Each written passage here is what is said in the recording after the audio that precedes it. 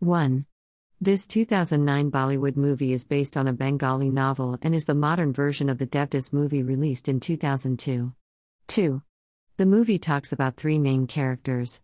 Dev played by Abhay Deol, Paro played by Mahi Gill and Shanda played by Kalki Koshlan.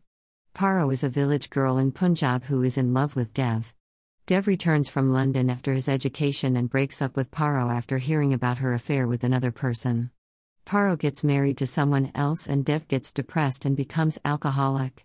Shanda comes from a well-known family, but every reputation of her and her family's gets ruined due to a MMS scandal involving her. She runs away and reaches Delhi, where she becomes a prostitute and also continues her education with her hard-earned money.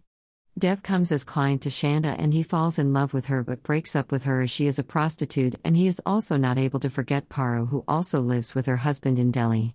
Due to his alcoholic and drugs problem, he is involved in a hit-and-run case. He somehow escapes the case and runs away with Shanda to start a new life. 3.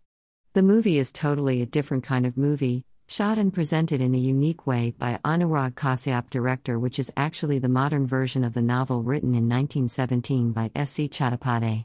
Many scenes in the movie were actually based on some real-life incidents that happened in the 21st century. 4.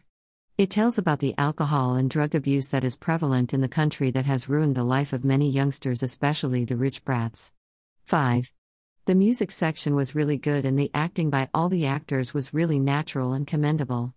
It also won a national award for Best Music Direction and has plenty of songs in it directed by Amit Trivedi. 6. The MMS scandal shown in the movie is related to the MMS scandal that took place in the DPS school in Delhi, and the hit-and-run case is related to the Sanjeev Nanda BMW case. 7. The movie is a critically hit one and is one of the must-watch Indian movies of all times. 8. The movie also focused on the problems that a family faces.